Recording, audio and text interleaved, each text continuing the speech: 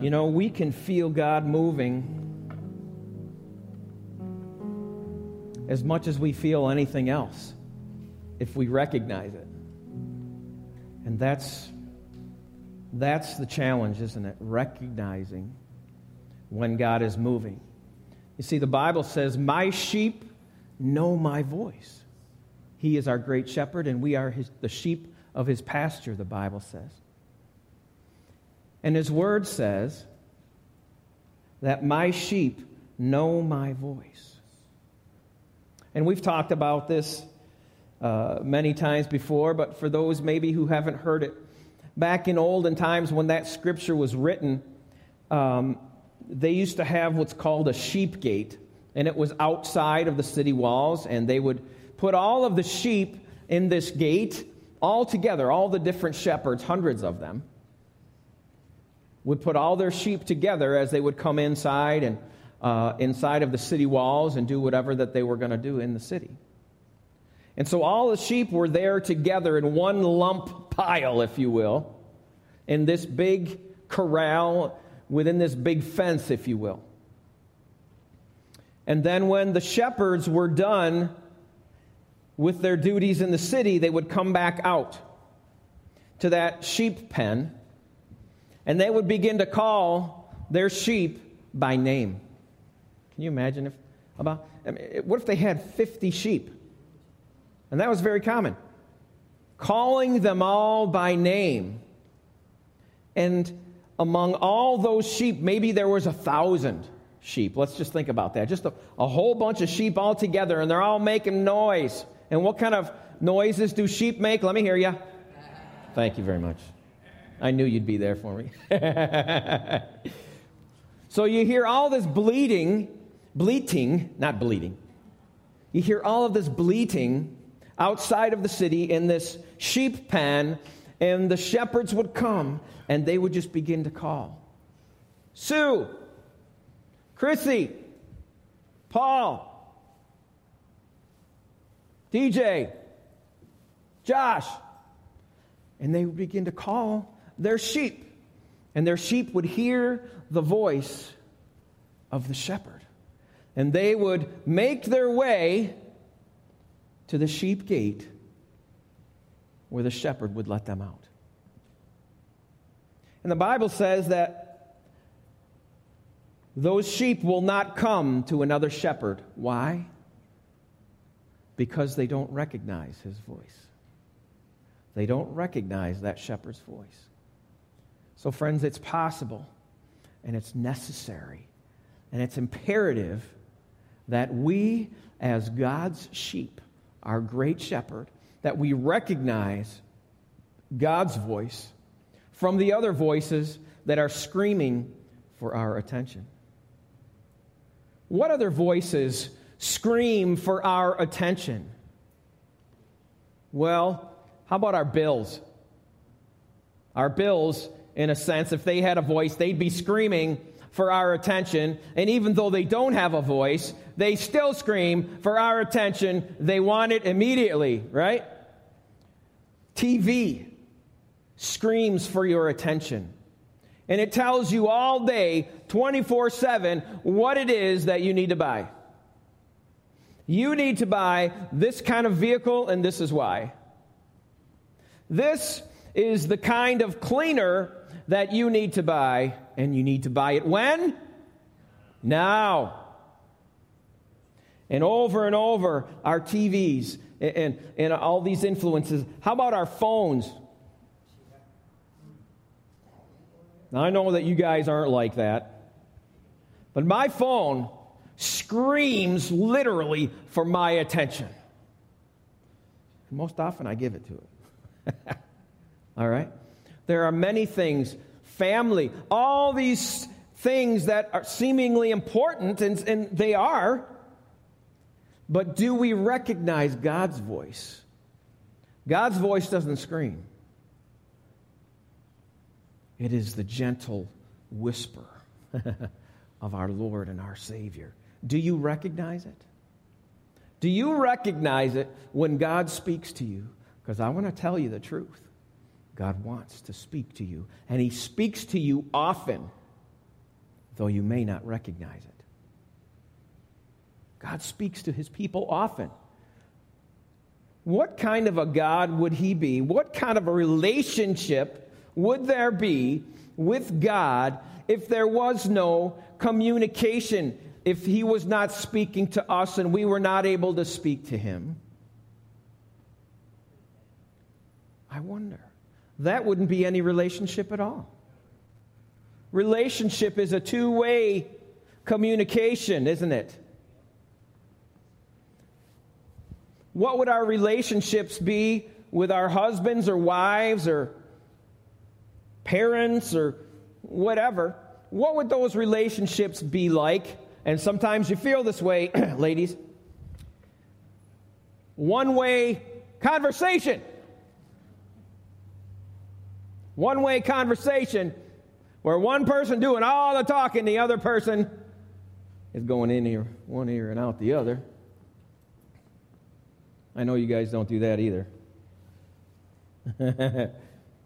But God isn't like that. God isn't like that. He will not force his way into our lives. He gently beckons us. He gently calls to us. He gently knocks on the door of our heart. The Bible says, "Behold, I stand at the door and knock. He who opens the door to me, I will come in." And we talked about this recently. And we will sit down together and we will have a meal. We're going to eat together. We're going to sit down and we're going to rest together. We're going to talk together. The Bible says, "Come unto me, all who are weary and heavy laden, and I will give you" what? "And I will give you rest." Are you weary today? Is there something that's weighing heavily on your heart, on your shoulders today? Those things come in so many different shapes and sizes. And sometimes we feel that weight and we don't know how to react to those things. And so what happens is our minds begin to stress. And we try to figure out all of the problems all by ourselves without allowing God in. Friends, God wants to be involved in our lives more than you will ever know. He loves you that much. Parents, how many of you have had children that do things differently than the way that you would like them to do? All right? Now, isn't it a parental desire to help your kids, to prevent them from pain, to prevent them from trouble and destruction? Isn't that your parental desire? You want the absolute best for your children. How much more so? How much more so with God, our Heavenly Father, who is perfect? He is the author and the perfecter of our faith. He wants the very, very best for you. And yet, we keep him at a distance. Oftentimes we're afraid. We don't know how to come to God. We don't know what that looks like sometimes if we're a new Christian or we're not a Christian at all. We don't know how to come to God. I'll tell you what, even though sometimes there are Christians, sometimes we still don't get the understanding that we can come, as the Bible says in Hebrews, let us come boldly before the throne of grace. Let us come boldly. God is saying to us, you don't need to come sheepish to me anymore. I am your Father. You are my boys. You're my girls. I love you. There's nothing more important to me in this whole world than you. Come to me. Come to me, all who are weary and heavy laden, and I will give you rest. And that scripture in Hebrews, let us come boldly before the throne of grace with confidence that we may receive mercy and find grace to what? Help us in our time of need. Oh, praise the Lord. God welcomes us. He doesn't say, well, listen, I'll receive you, but you gotta go through these 12 steps first. And you better dress up, and you better wear a tie and fix your hair. And oh, by the way, you better stop smoking and drinking and running around. Then I'll receive you. No, he does not say that. That is not what the Bible says. That is not the example that God has shown us in his word. No. In Romans it says that God demonstrates his love for us. He demonstrated his own love for us in this. While we were what? Still sinners. Oh, friends, those words are music to my ears.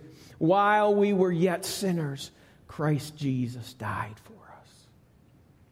That in itself shows us the attitude that the church ought to have towards those who are not believers, and that God has toward us. God demonstrated his own love for us in this, that while we were still sinners, Christ Jesus died for us. He died for us while we were still dirty and smelling like the world and stinky. And yet God says, come to me. I love you. I love you. Come to me the way that you are. There's nothing hindering you from coming to me. I welcome you. I call you. Come to me. But don't stay that way. Let me change you. Let me make you. Let me mold you as clay, as we talked about a few weeks ago. Let me mold you as a lump of clay. Let me mold you into something that's beautiful and useful and has a purpose. Something that holds something of value. I want to pour my Spirit into you. God wants to be involved in your life, and he won't force his way in. He will only be that what you allow him to be. Do you understand? Behold, I stand at the door and I knock. He's not kicking down the door. He's knocking gently. On what door? The door, friends, to our very hearts. God is knocking and asking you gently if you will open the door to him. Why does God want to come in to our lives? It seems like each question asks another question, doesn't it? The thing that's so good is there are answers for all of them.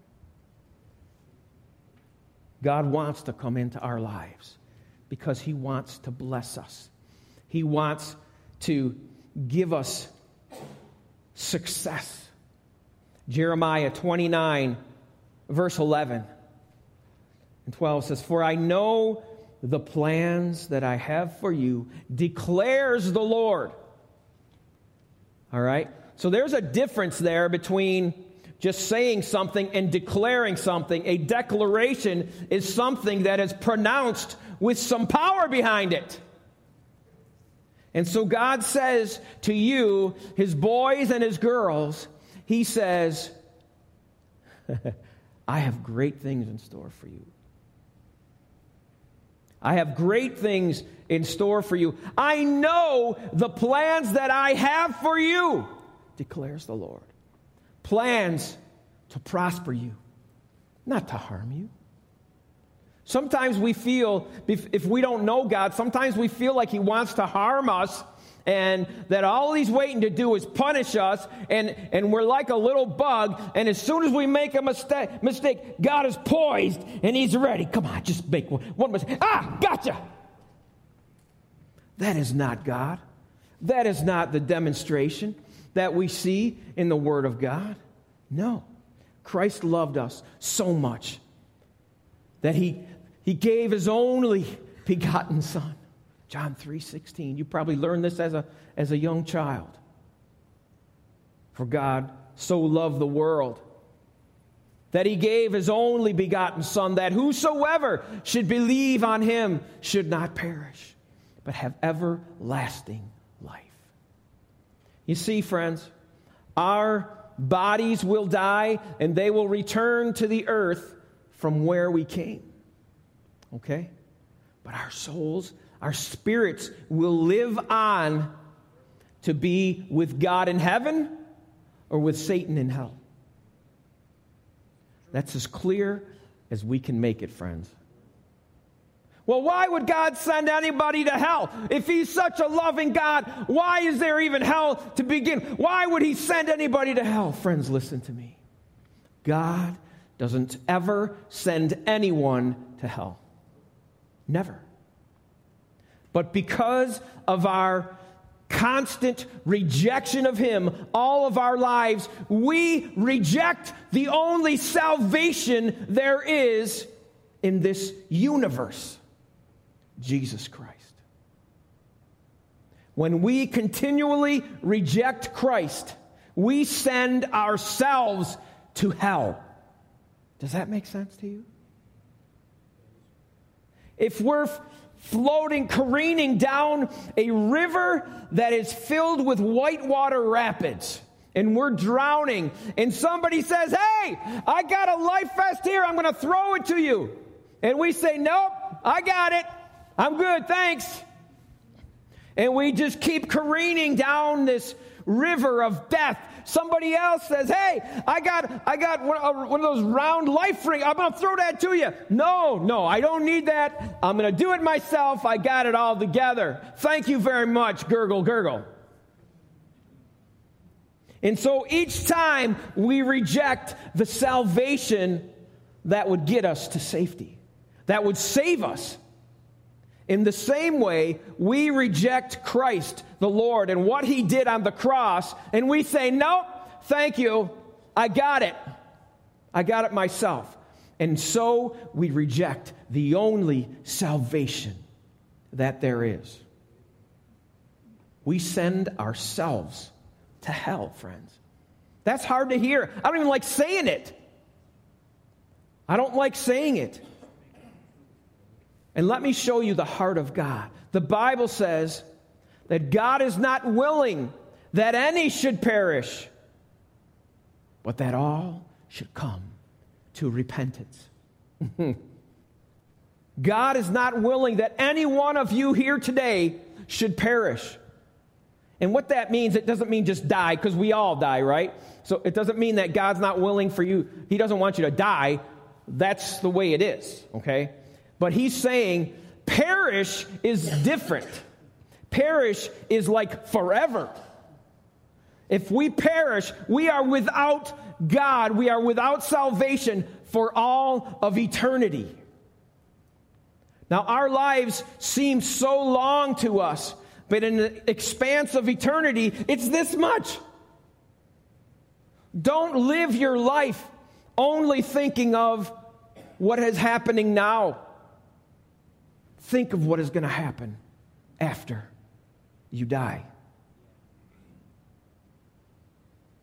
God is not willing that any should perish, but that all should come to repentance. And over and over and over in your life, you will go through things, and you will either receive or reject God's help and God's entering into your life. That is our choice to make.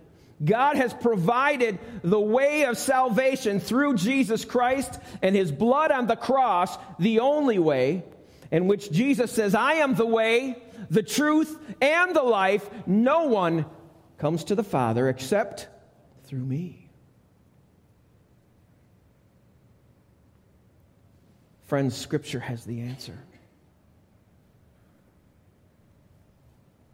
Narrow is the gate that leads to life. Jesus is that narrow, that narrow gate, that narrow path. Do we reject him? Do we tell him, no, I don't need you? Are we putting him off? Are we turning away from him? Or are we receiving him? Well, Pastor, how do I do that? What does that look like? How do I receive him? How do I say, how do I do that? What's that look like? Friends, it is just so very simple. There's no 12-step program to it.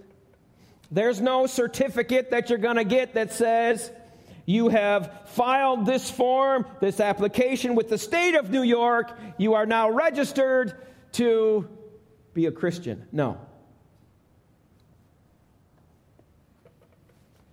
Come to me, all who are weary and heavy laden, and I will give you rest. Come to me. All we have to do, friends, is respond.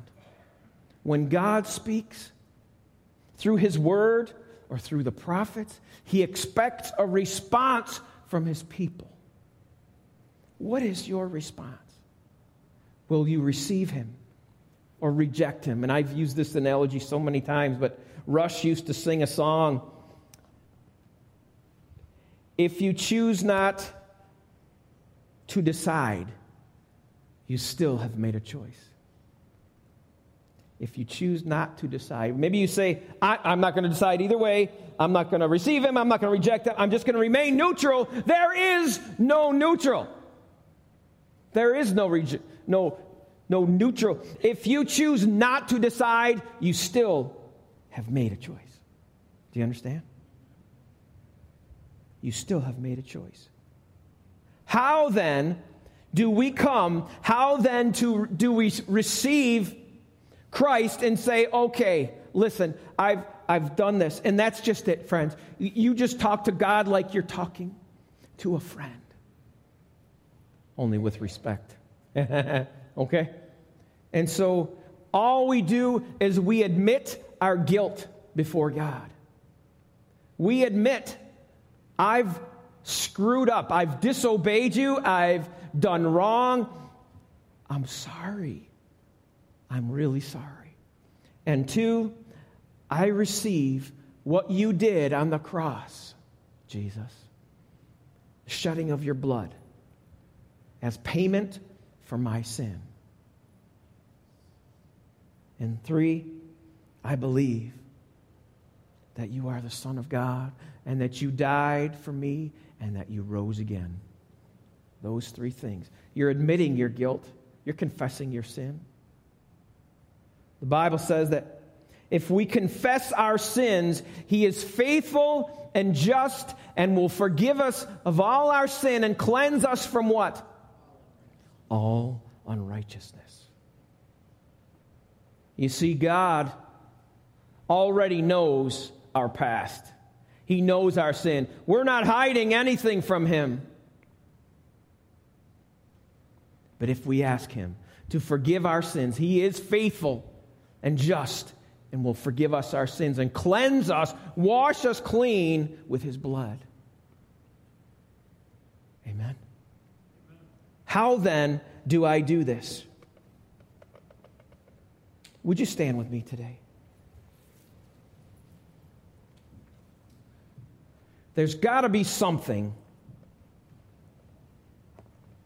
that we do in response to what God did for us, that we know that we are saved, that we are turning away from the life that we used to live. The Bible says, without the shedding of blood, there is no remission of sin. Jesus shed that blood. He was the supreme sacrifice. He was the one that gave his life as a ransom for many. For you. We must receive what he did and vocalize that. The Bible says, to all that received him, to those who believed, he gave them the right to become children of God. You see, friends, there is a belief out there that says when we die, we automatically go to heaven. That is a lie from Satan himself. You know why? Because if everybody goes to heaven when they die, then Jesus died for nothing. But friends, Jesus died for you and for me and for all who will come and receive him. To those who received him, to them who believed in his name, he gave them the right to become children of God. Friends, God gives us the right to become his children if we receive him and believe him. Are you willing to take that step today? Are you willing to say to God, I receive you, I believe you, take me, receive me. I promise you, I promise you, I promise you. He will not turn away. He even says in the Bible, I will in no wise turn away anyone that comes to me. Nobody. I don't care what your past has been. I don't care what kind of life you lived. I care where you're going. And I'm going to go there with you if you will allow me to do that. That's your Father's heart towards you today. As we sing this song, muster up your courage. Muster up your bravery and take a few steps forward and come forward to this altar and make those confessions. Make those professions of faith. Call on God. I promise you we're going to be there with you. You won't be doing that alone. We'll be right there with you. Can we have our prayer team come forward? As we sing this song, don't wait, friends. We're not guaranteed another day. We're not guaranteed we're going to make it out of this parking lot. We don't know when our time is going to come. And if our time comes and we have not received Jesus, friends, we will not be with him for eternity. Does that make sense? If we don't receive Jesus, by the time we die, we go to hell. Can I make it any clearer than that? My intention is not to scare you. My intention is to show you the love of Christ. My intention is to show you what has been done on your behalf. And there's so much love for you. Come, muster up your bravery, and come as we sing. Are you hurting and broken within? Overwhelmed by the weight of your sin? Oh, Jesus is calling.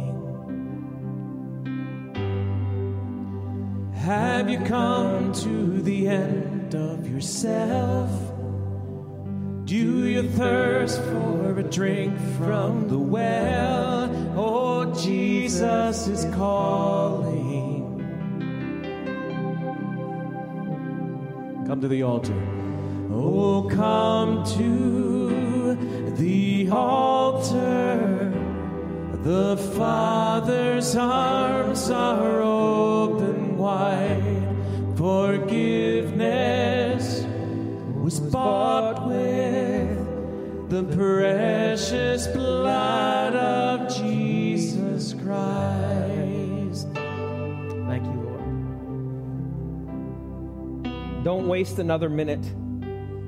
Just come. What are you holding back for? Why? What is it going to gain you? What is it going to earn you? Nothing. The Bible says today is the day of salvation. Now is the time. Everything has been provided for you. All that we need to do is to receive it. Receive it today.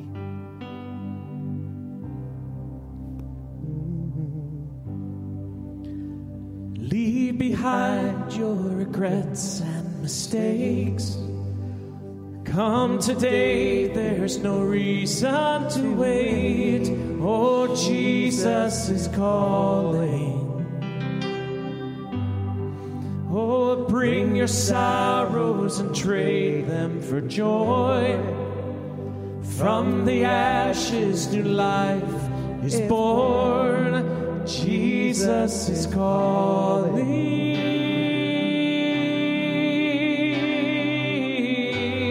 Oh, come to the altar.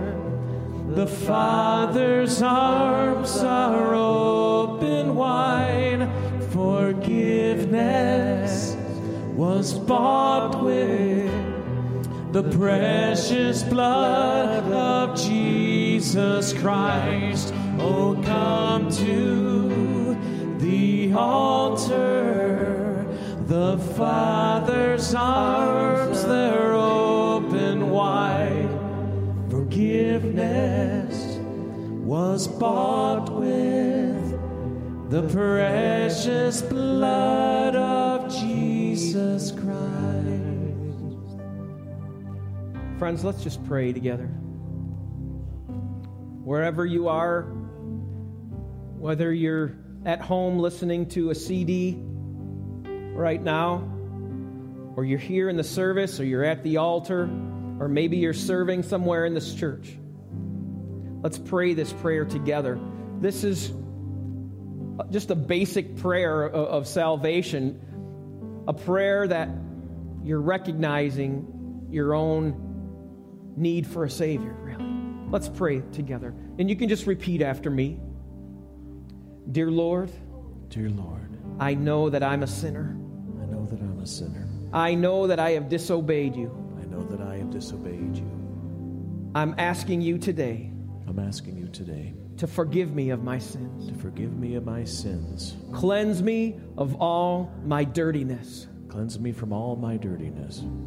This day forward, I receive you receive you as my Lord and my Savior. as my Lord and my Savior. Save me from myself. Save me from my sins. Save me from my sin. Save me from my sins. Help me to live my life Help me to live my life in obedience to you. in obedience to you. I believe that you are the Son of God, I believe that you are the Son of God, the Messiah. the Messiah. I believe that you died on a cross I believe that you died on a cross. and you rose again on the third day. You rose again on the third day. Make me your son. Make me your son. Make me your daughter. In Jesus' name, In Jesus' name. amen.